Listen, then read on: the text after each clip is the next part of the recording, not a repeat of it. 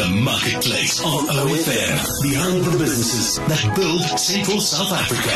OFM, die klank van jou lewe saam met my Ian Brown van Coopers Environmental Science. Hoe gaan het, Ian? Goed, dankie Enrico en dankie vir die geleentheid om weer vandag met julle te gesels. Nou, wanneer begin die rotseisoen, Ian? Enrico, die rotte kom die huise binne wanneer hulle natuurlike habitat bedreig word of gewoonlik wanneer hulle normale voedselbronne skaars raak. So ons vind dit gebeur gewoonlik wanneer die boere begin stroop, veldbrande begin toeneem of die begin van die winterseisoen. Hier by Coopers pas dit dan die begin tot toe van koming is beter as beheer. So wat ons dus voorstel is dat die luisteraars nou reeds beheermiddels moet uitsit, al is daar nog nie tekens van infestasie nie. So soms is die rotte reeds in jou tuin, maar jy besef dit nog nie. So wanneer die rotte dan in jou erf inkom of investeer, is die gif reeds beskikbaar en luisteraars moet onthou dit neem ongeveer 4 tot 5 dae vanaf die rot geëet het voordat hulle dan doodgaan. Dis Ian Brown van Coopers Environmental Science. Vertel ons 'n bietjie meer oor die produkte wat julle beskikbaar het.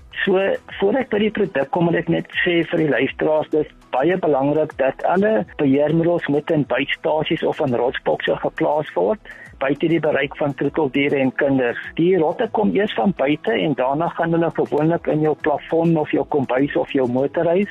So buite plaas soos wasblokkies, aangesien hulle bestand is teen nat omstandighede, en binne gebruik ons dan formulasies soos koring, pellets, pasta of vloeistof.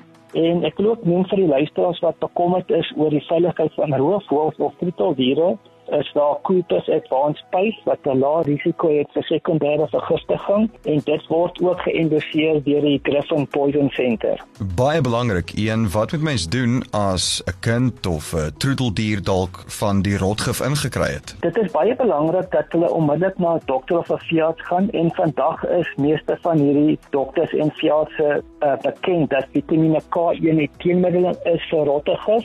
Moet egter nooit 'n kans vat as jy enigstens vermoed daar was 'n moontlikheid van 'n vergiftiging, vat die etiket en vat die verpakking saam. En dan baie interessant, die meeste hondekos vandag, Enrico, besit Vitamiene K1 wat verwyder moet word wanneer die troeteldier klaar geëet word. Hierdie Vitamiene K1 is ook 'n teenmiddel in die hondekos en as die rotte die hele tyd toegang het tot hondekos, gaan die rotgif nie werk nie. Enrico, ons nommer in die Vrystaat is 051 432 0088 en ons bestuurder daarso is Johan Lotriet.